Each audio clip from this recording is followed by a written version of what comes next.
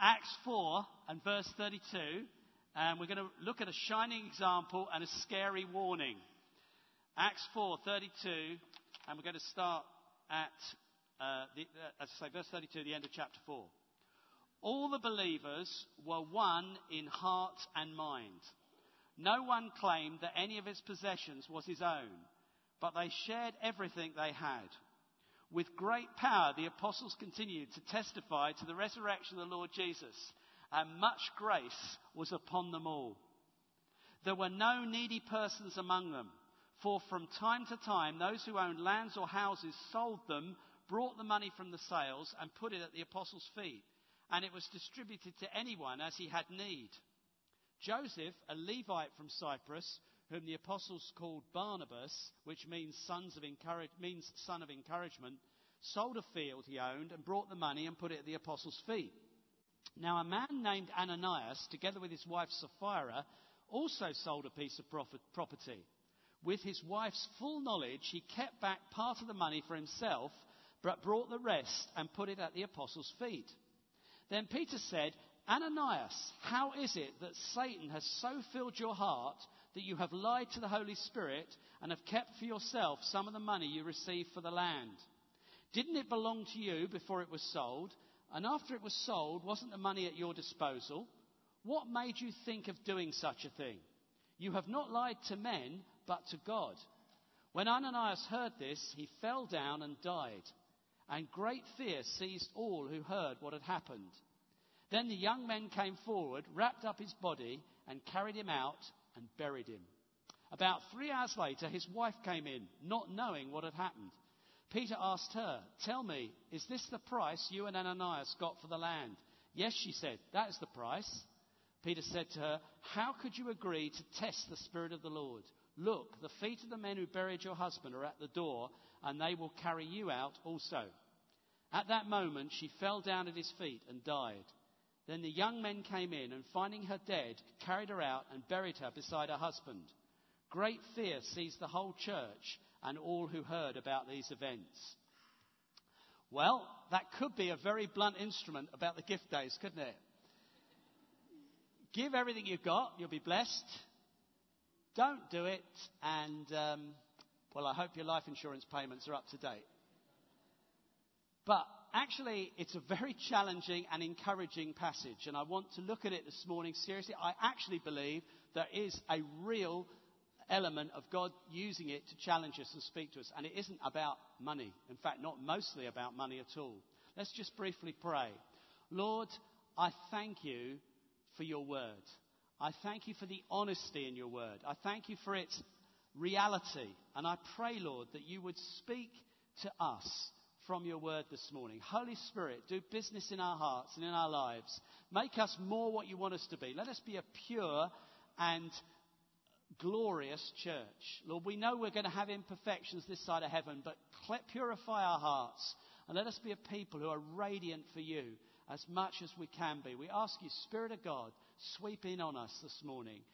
Challenge us, encourage us, and bless us, we pray.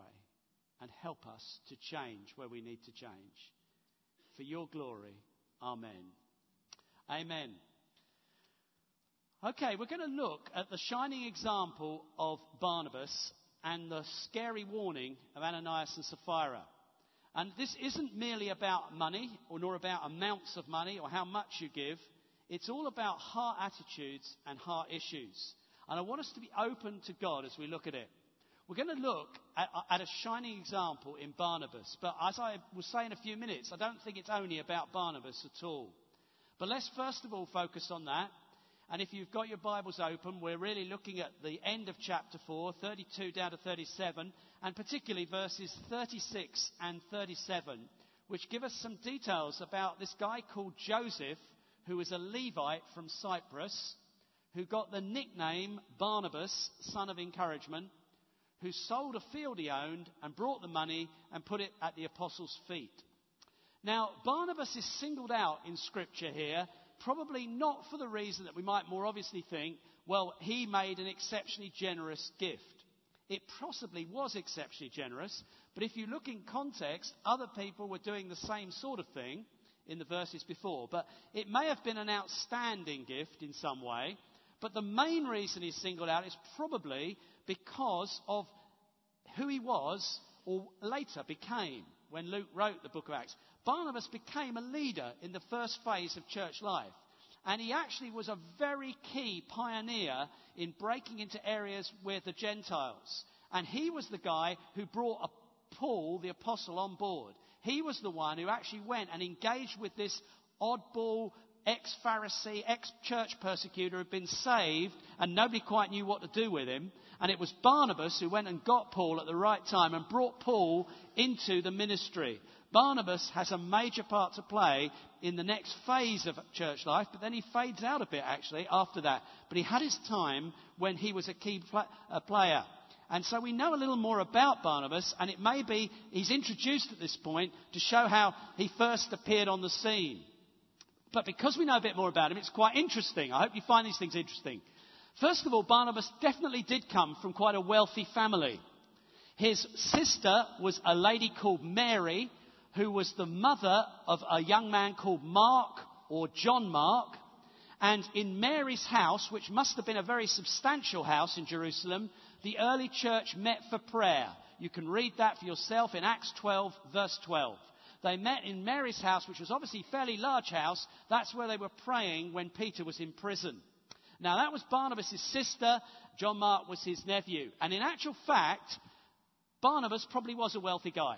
And I don't think he necessarily gave all his wealth. He gave a substantial and eye-catching sort of gift. But obviously he didn't do it to catch the eye, I hasten to add.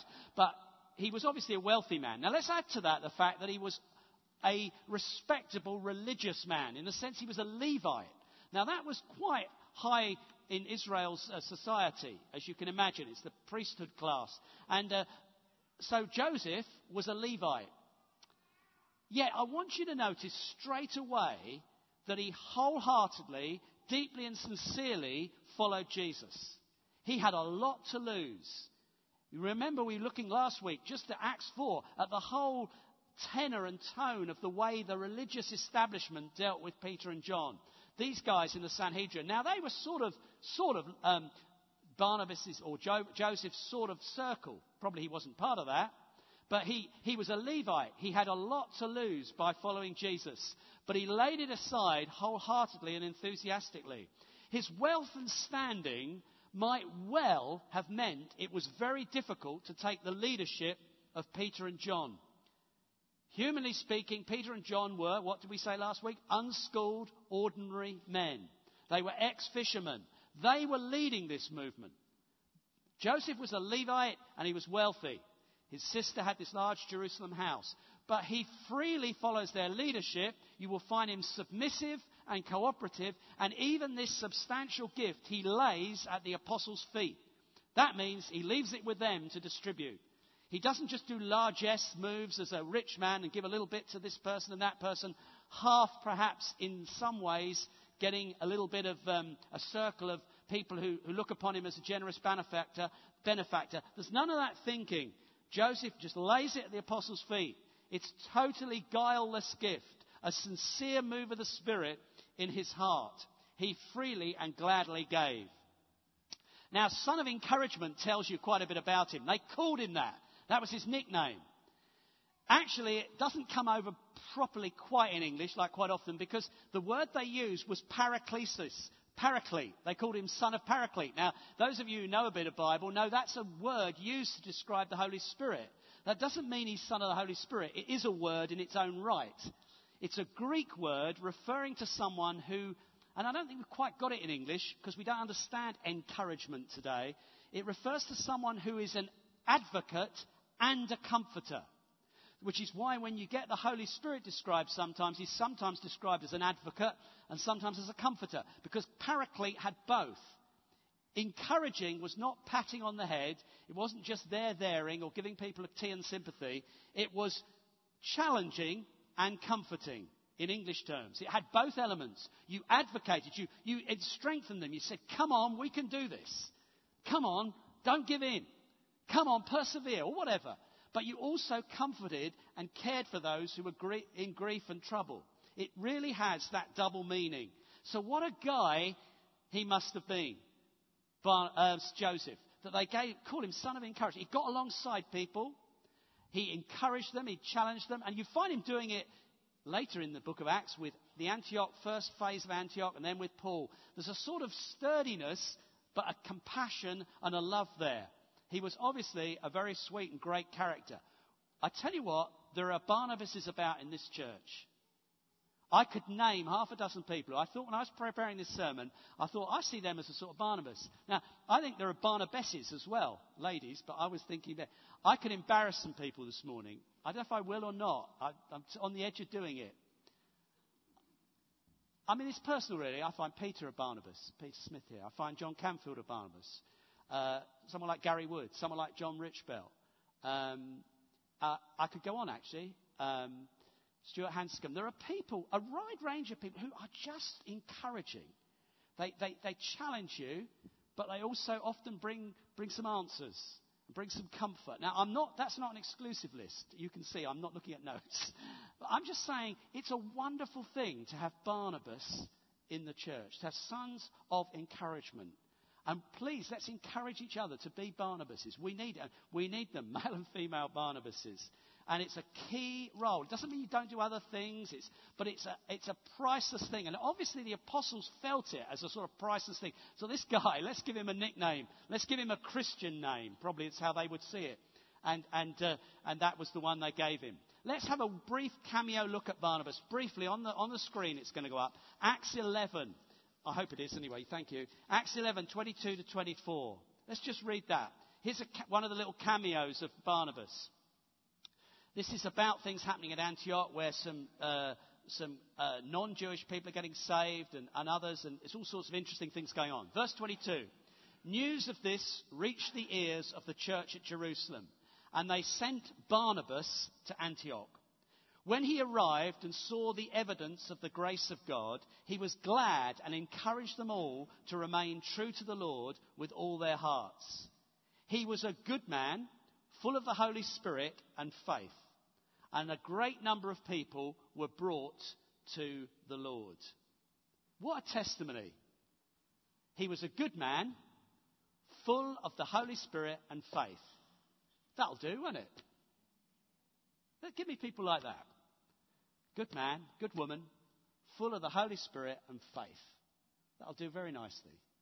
Now that is what he was. And that's why he gave like he did, which is the big point. It came out of who he was and his spirit. He was a man who embraced the gospel, costly at times. He was a man who loved Jesus and he loved Jesus' people. He loved the church. He just was a man who got into the community of faith and was an active part of it. And he was full of faith. He trusted God for his own needs. Yeah, he'd been a wealthy man, but he was giving it away, or some of it. And he also had a lot of challenges as well, because you know that things were not easy for the early church in Jerusalem. We've already seen that. He would have had his battles, but he trusted God. He didn't see that which was his own as something for him, but something he'd been entrusted with to serve God and to serve God's people. He was a living example that it is more blessed to give than it is to receive. Not merely in money, but in yourself and your giving. It is more blessed to give than to receive. Jesus said that it is true, and that is Barnabas lived that. And we need to learn from him. Actually, he's an example of something much more widely going on than I might be giving a false impression by picking Barnabas up. It wasn't an isolated act of generosity by one sort of outstanding man that is in really those verses there in chapter 4. We find the whole church is showing something of this spirit. And you can read it, we have read it, verses 32 to 35. The church itself is a shining example. It's one of those snapshots of early church life, just those verses there. We get several of them, which is quite fascinating. Now, hear this. This does not contain any laws or regulations. The New Testament doesn't work that way. What we are given is a model, is an example, and it's got principles that we can learn from. And what we learn from these verses here, 32 through to 37, can be applied in any time and in any culture. in terms of example and model. It's not rules and it's not regulations. And I want to unpack that for a few minutes. And I want to unpack it briefly by just highlighting some phrases. That's how I'm going to do it, and I'm not going to spend long on each one. So let me highlight a few phrases. From verse 32, all the believers. So actually it isn't just about Barnabas. All the believers were one in heart and mind. Here's something we learn. There was unity amongst this church. There was a solidarity. They were all united in what they were doing. Now, spiritual unity is a pretty important part of building church and building a local church. And this was, in effect, a local church still. One community here in Jerusalem. There were thousands of people attached to it now. Remember that. Maybe up to 9,000 recorded, is it? 8,000 recorded as saved, 3,000 and 5,000, I think, already. So we're talking about thousands of believers, but there was a oneness about them. They didn't all agree on everything. That comes out several times, even soon to come. But I believe there was a genuine love between them. Unity doesn't mean we all agree about everything. But it does mean we honour each other, we love each other, we're for each other. We support each other. And actually, in a practical term, we share. They shared and gave.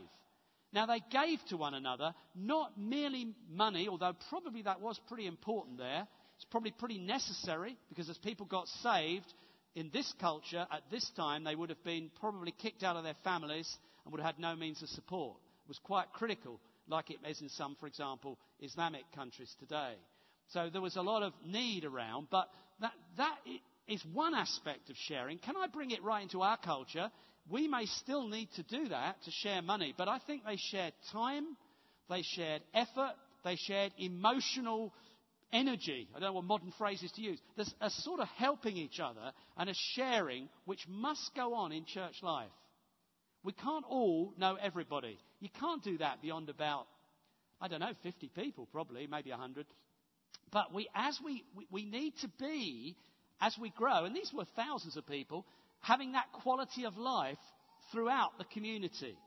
That there's support and care and a sharing sometimes of material things, sometimes of just, I would say, emotional or time things. Next phrase, no one claimed, verse 32. It's very clear, and this we need to say large, because this passage and others like it have often been misused in history. It is very clear that the believers did not renounce all private ownership, nor were they required to do. That becomes clear again and again. But if you wanted one example, it's in chapter 5 and verse 4, when Peter is challenging Ananias. He says in verse 4, didn't it belong to you before it was sold, and after it was sold, wasn't the money at your disposal? In the early church, people owned stuff. They were allowed to own things, and actually, they were free to dispose of it how they liked. You could, in modern terms, give it away, or you could buy yourself a new car. It's up to, they didn't buy cars, you know that. I said in modern terms, didn't I? No, I said in modern terms, that's okay. Just in case you think I'm rather garbled. So, now, actually, you got the point. This was not forced. It was not regulated. It was not a form of early communism. The key phrase is, no one claimed any of his possessions were his own. There was a breakdown of that very natural worldly tendency. We all have it, their culture and our culture. What's mine is mine. Nobody else gets their hands on it. I want more for me. More toys, more collecting. The Spirit of God changed it. And no one claimed that what he possessed was his own. He possessed it, but others can use it. And if their need is critical, I'm prepared to give something to help them. There was a real spirit of availability to one another. It was a pretty radical attitude, probably to possessions. But the spirit of it is challenging to every culture in every age. This is not purely culture bound, though there would have been precise problems they were hitting. I've indicated particular problems with the massive cost of converting to Christianity. But actually, it's more than that. It's about an attitude which we need to have in every age. That actually, we are entrusted with what we have. We're allowed to own it. We're allowed to do stuff with it and enjoy it. It belongs to us. And yet we don't claim that in a sense. There's a freedom about us as people of God together. So quickly, they shared everything they had. Another phrase. Again, as I emphasise, this is not an early form of communism. It was not a membership requirement to give over everything to the church. It was voluntary. They shared voluntarily. And it even didn't involve all private property. Look at the next phrase. From time to time. There was a voluntary, sporadic element to this. A voluntary, sporadic element. They didn't do it all the time. It wasn't all the property. It wasn't regulated by the Peter and John, as I keep saying. And it's very important to understand this, because it's attainable, this Spirit. It's what the Spirit of God does. It's not some idealistic, semi-communistic utopia of the early church, which sometimes this has been twisted into. It's not. It's the reality of Spirit-filled lives. Now, we need to go up a few gears. We need to be challenged. But there is something about it that doesn't mean that people didn't have stuff. That just from time to time, voluntarily, sporadically, when there was a new wave of converts and loads of them had been kicked out of their home and disinherited, people began to be generous to each other and to help each other. Maybe have them in your own home when they've been kicked out of their own parental home, for example. So the next phrase, anyone as he had need. The distribution was proportionate to need. It went with genuine need. It was spiritually and pastorally overseen. Now that's quite interesting. The next phrase, put it at the apostles' feet. Verse 35. That sounds quaint. What that really means is that the apostles distributed it, which actually gave them practical problems, which we'll find in chapter 6. But in actual fact, the point is, this was not hyper-individualism. This was an entrustment to the spiritual leadership with what they gave. And the apostles, as the spiritual leaders, ensured distribution. There was bluntly a principle of submission to leadership that went with the generosity. Again, these are principles that are timeless, and we need to heed them and think about them. Much grace was upon them all. That's the next phrase. It's a wonderful phrase. This community was bathed in grace. How important is that? They had freely received and they would freely give. Amen? That is what the church is. It's a grace community. It's not a community trying to tie things up and structure them and regulate them and administrate everything to the last dot. We need to fight that. It's a tendency. It's easy to fall into it. But actually, it was a grace community. They had so freely received from God that their spirit and attitude was free to others. What does that mean, grace? Most of you know, but I want to take a moment or two just to say, because some of you here may be visiting, may not even be yet clearly Christians or understand it. The Christian gospel is about grace, big time. That's what it's all about. Grace is God's unmerited favour. In other words, God wants to bless you and save you and forgive you and love you with no strings attached. Not because you're good or because you try and tidy your life up or because you try and do better, but out of his love, he has done all you need for him to receive you as his child. He died through his son. Jesus died on the cross for you to bear away your sin, to clean you up, to give you a chance for a fresh start and a new future. The gospel is all about grace. It's about receiving the forgiving love of God, being cleansed and restored, freely receiving the lavish grace of God. And those who are forgiven much love much. If we really understand grace, we show grace to other people. We give material things, but we actually give, space. We give love to people. We allow for things. We forgive. We allow people to make mistakes because we know what God's grace is for us. Grace is on them all. Grace needs to be on us all. I want us to be a grace community. I really do.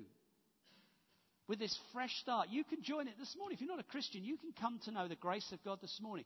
You can come to be forgiven, to be cleansed. We can talk a little more about it when we break bread in a half hour's time or something, or less, I hope. But actually, at the moment, just let that sink in. The gospel is all about grace and God's forgiveness. Now, when you understand that, it is not a legalistic thing to be a giver. You've received so much. But not everybody allows the grace of God to change them. And sadly, the next characters are a warning, and they're a very sober warning.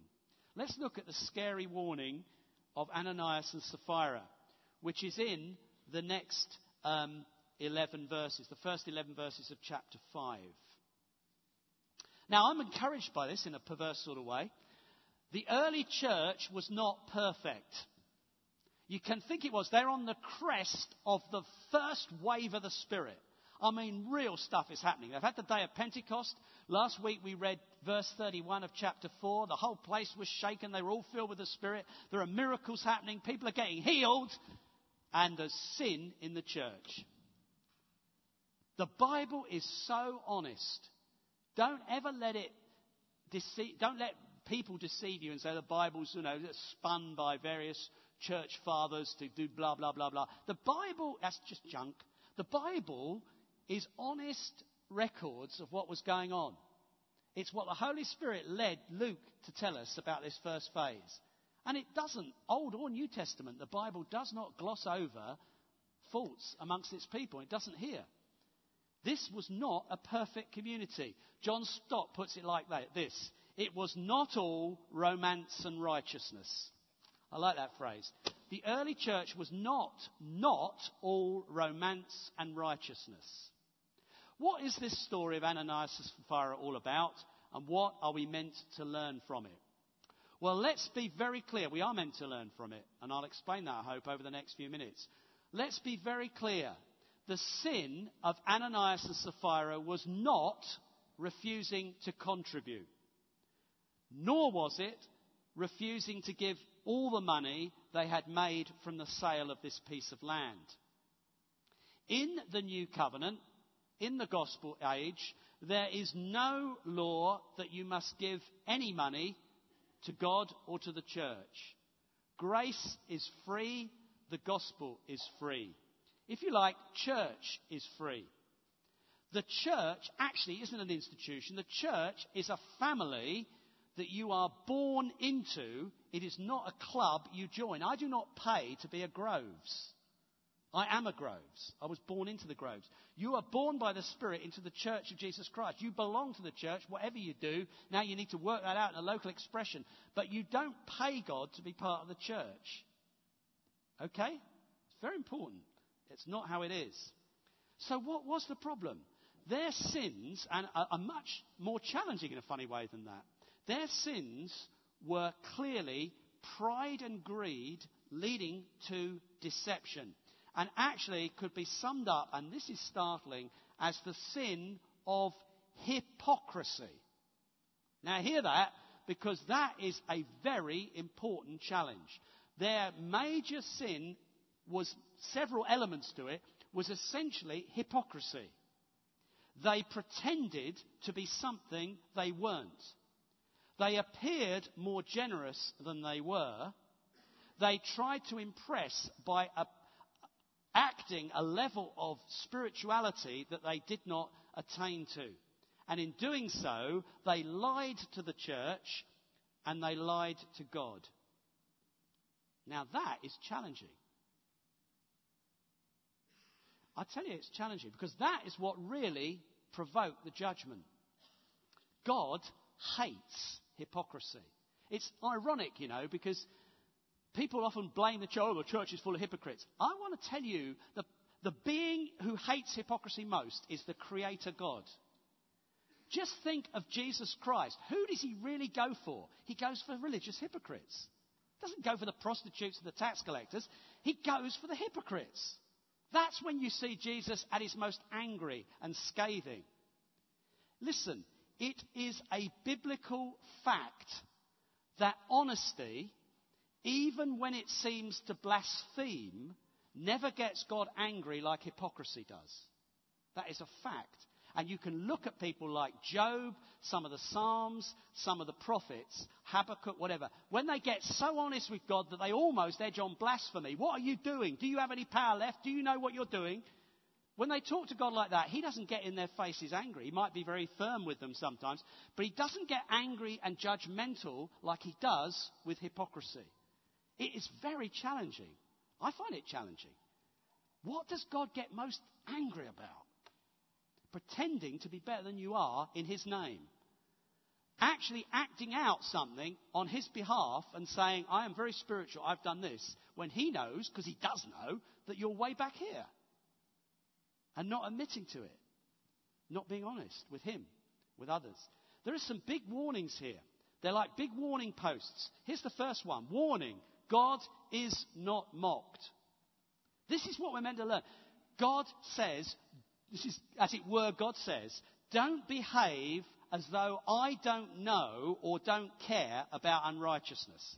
Brothers and sisters, every one of us hear this. God says at the beginning of the church life, don't behave as if I don't know and I don't care about unrighteousness. I do know and I do care. Big challenge. It's not saying we can't be sinful. You know, we need to be honest and open with God. Walk in the light. God says, don't behave as though I don't know. It's an insult to me. And I would say things like this. God says, I don't treat you lightly. Don't you treat me lightly. God does not treat us lightly. He cares for us. Jesus sweat blood. He died in agony on the cross. His bones weren't broken. His side was pierced. He was pierced for us.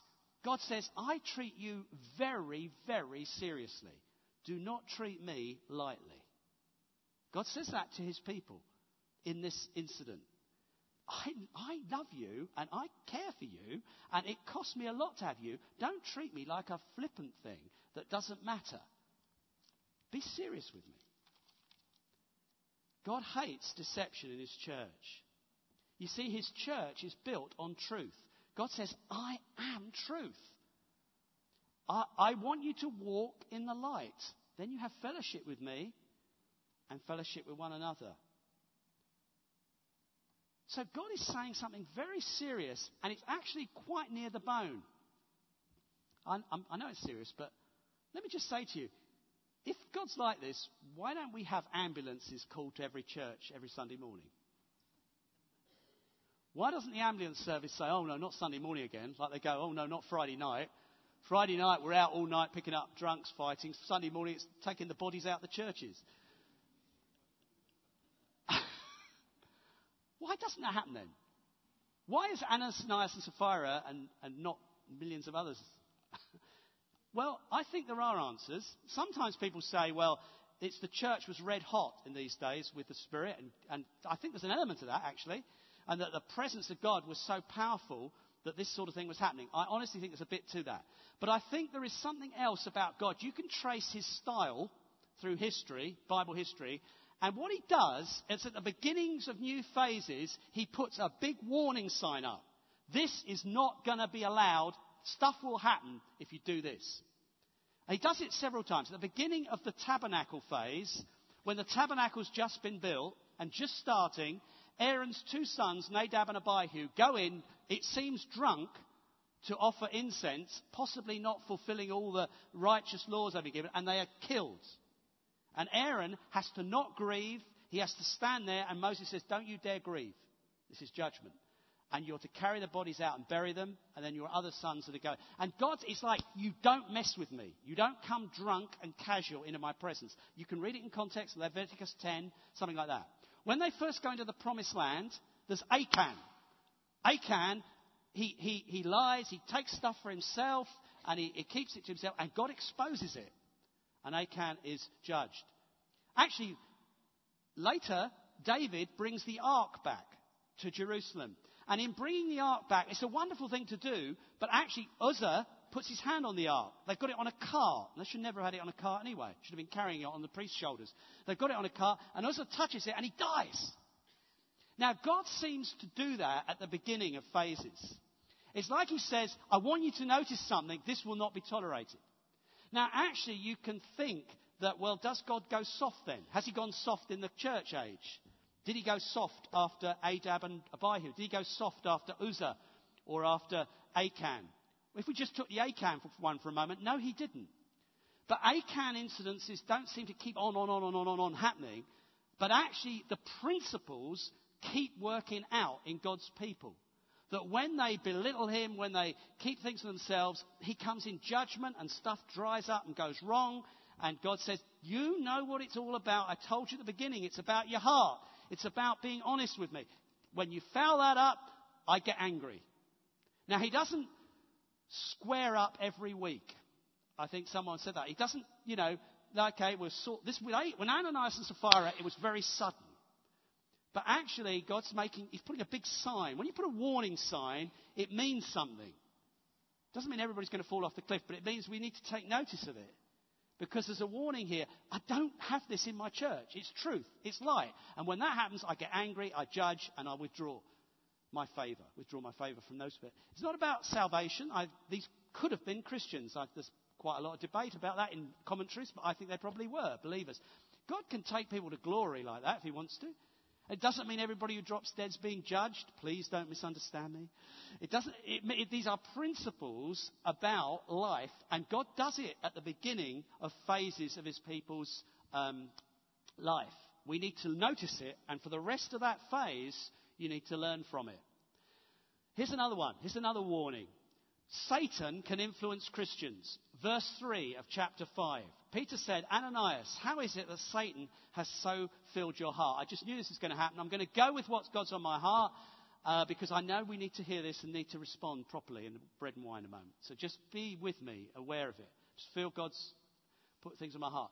Satan can influence Christians. Now, deception, by its very nature, is hard to spot. Otherwise, it wouldn't be very good deception. And if Ananias had known that Satan was involved in this thought about this con trick, do you think he would have gone for it? If he'd seen a great big foul being like one of these demons programs on television come up and say, I suggest to you that you lie to the church, do you think he would have done it? Unlikely, I think. Got you awake, didn't it? Unlikely. I don't think so. It's deception. He probably thought it was his own idea. You say, how do you know? Is it the devil? Is it me? Is it what I watched on television? Is it somebody suggesting? It doesn't matter where it came from. Do the right thing. That's the answer, isn't it? You see, it actually had a demonic element to it. So what is the defense? If it's so subtle, if it's so clever, and it is clever, what is the defense? How do you know? You don't know. You don't know if that's your idea or the devil's spinning it in, like he did with others in the Bible. Judas and others, even Peter at one time, when he told the Lord not to go to Jerusalem. You don't always know, but there's a surefire answer. Satan can only get in on sin when we give him a landing place. We do not always know where thoughts and ideas come from. Do they come from our flesh? Do they come from the devil? Do they come from other people? The answer is not to analyze their source. It is to do what is right in the sight of God.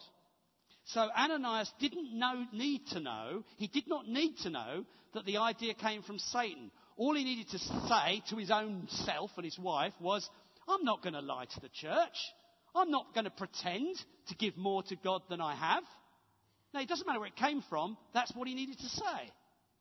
The sin, though, opened them up to Satan using them.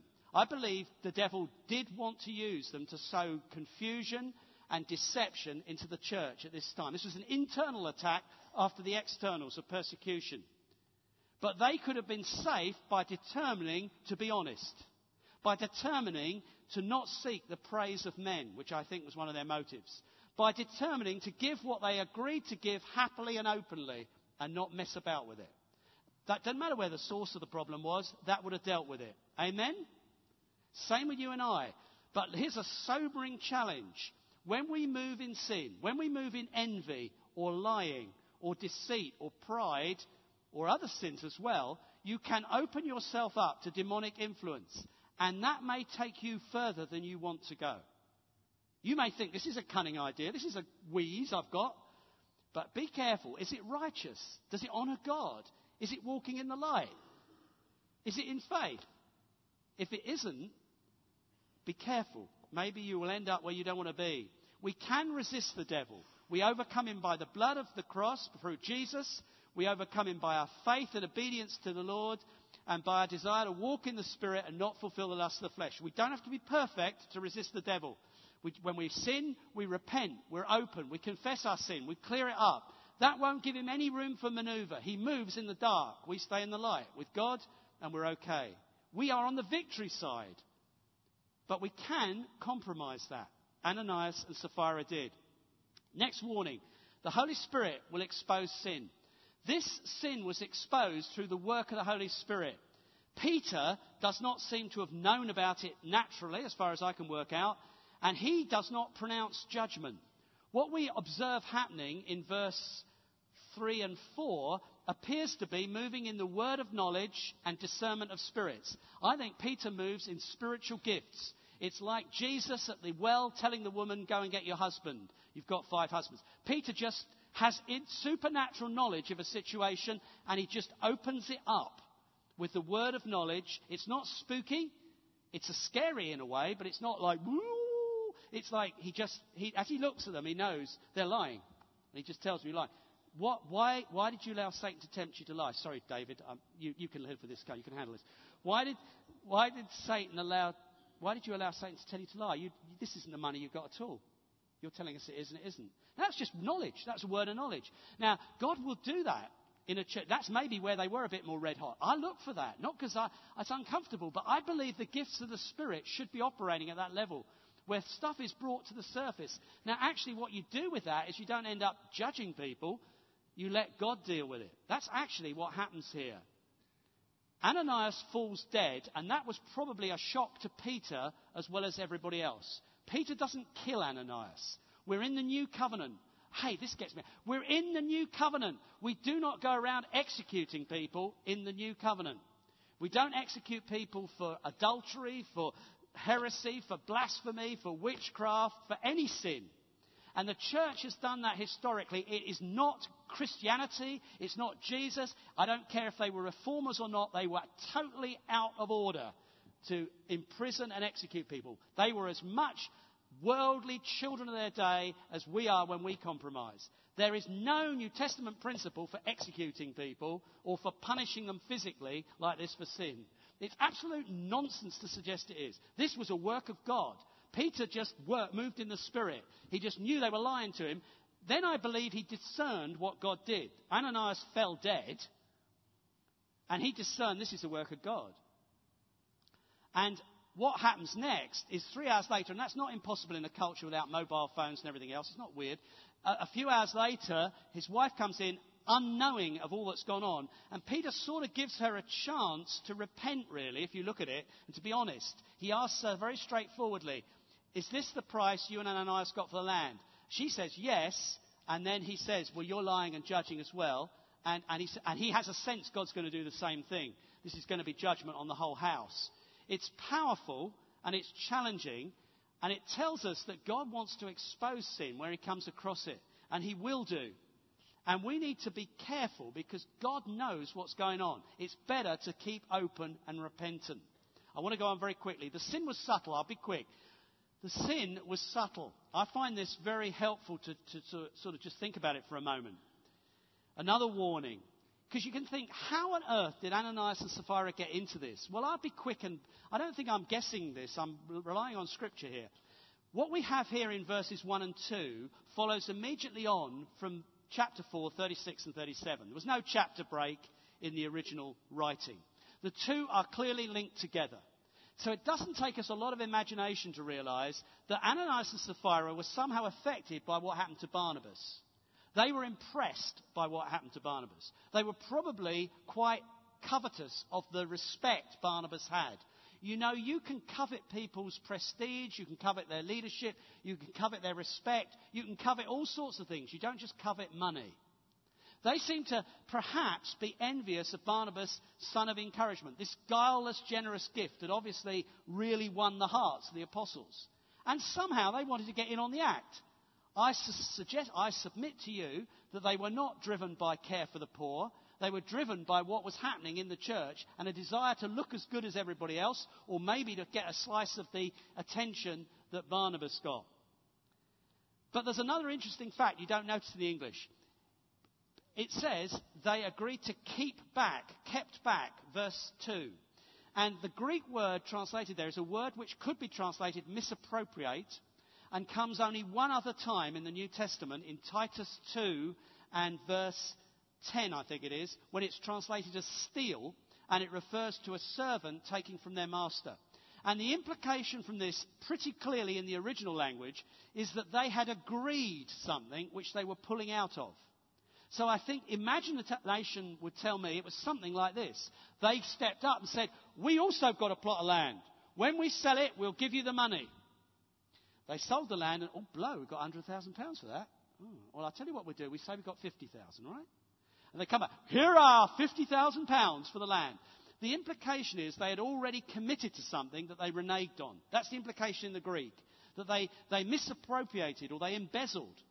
Now, as Peter says, it was theirs to give, but they must have perhaps publicly or in some way promised to give something they didn't do. So their sin is quite complex at one level. It's that they were obviously envious and provoked by what happened to Barnabas, then wanted to look as good, but also didn't want the inconvenience and cost of what that meant for them. So they are hypocritical. And that really led them into deceit and lying. Very serious and very challenging. The sobering fact is that we wouldn't call those crimes the most heinous, would we?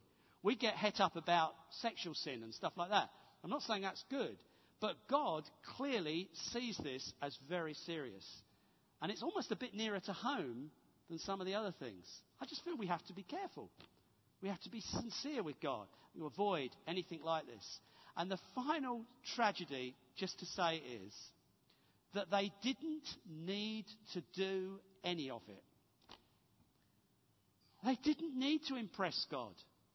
He knew the truth. He always does know. They didn't need to try and impress people. They were recipients of God's grace as much as anyone else. They would not have been any less loved, any less accepted, if they'd just given nothing or a bit of small change. That's all they felt they could give. That's all they felt happy to give. We'll say, like, actually, I think we'll get £100,000 for it. We're happy to give a tenth of it. You know, I mean, they could have, if they'd been on, they didn't have to do anything to earn the favour of God, or I would submit to you, the particular favour of the church. They may have been after something a bit more, like the leadership potential of Barnabas. We don't know. We don't know their hearts. But actually, they didn't have to do any of this, because God doesn't require us to give in this way. The last thing I want to put up is a scripture. 2 Corinthians 9, 6 and 7. Just to remind you as we close. Remember this. Whoever sows sparingly will also reap sparingly. Whoever sows generously will also reap generously. Each man should give what he has decided in his heart to give, not reluctantly or under compulsion, for God loves a cheerful giver. Generosity is always encouraged in the New Testament. It's not required. It's not a law. It's a demonstration of the grace of God when you're generous. You understand His goodness to you. God genuinely entrusts our material possessions to us. As we've seen in verse 4 of chapter 5, it belonged to you before it was sold. After it was sold, wasn't the money at your disposal? That's Scripture. So although technically we can say, yes, we are stewards because this all belongs to God, God treats it like it's ours. I'm letting you, it belongs to you. You can dispose of it how you want to. And it's because of that real freedom that we make quality choices in the area of money. These are quality choices. God knows they reflect our heart. They reflect our real spirit. We don't have to do it. It's got to be what you decide in your heart to give, not reluctantly or under compulsion. God loves a cheerful giver. He's all about heart attitude, the whole of it. Barnabas was an expression of his heart. It wasn't about money. It was about he was a good man full of faith and the Holy Spirit. The early church were one in heart and mind. They had grace on them. They were encouraging each other and sharing with each other. And into that, some of them just got all tied up with fleshly, sinful ambition or something, and began to move in this area of deception and trying to impress people and frightened of what people think and hoping they think they're better than they are. And that led to trouble. We don't need to do that. We really don't. Don't need to pretend you're better than you are. God loves you. And we love you. I'd much rather know let's know the truth if I have to know it. Let's pray from where the truth is. If you're struggling with a sin, let's sort it out.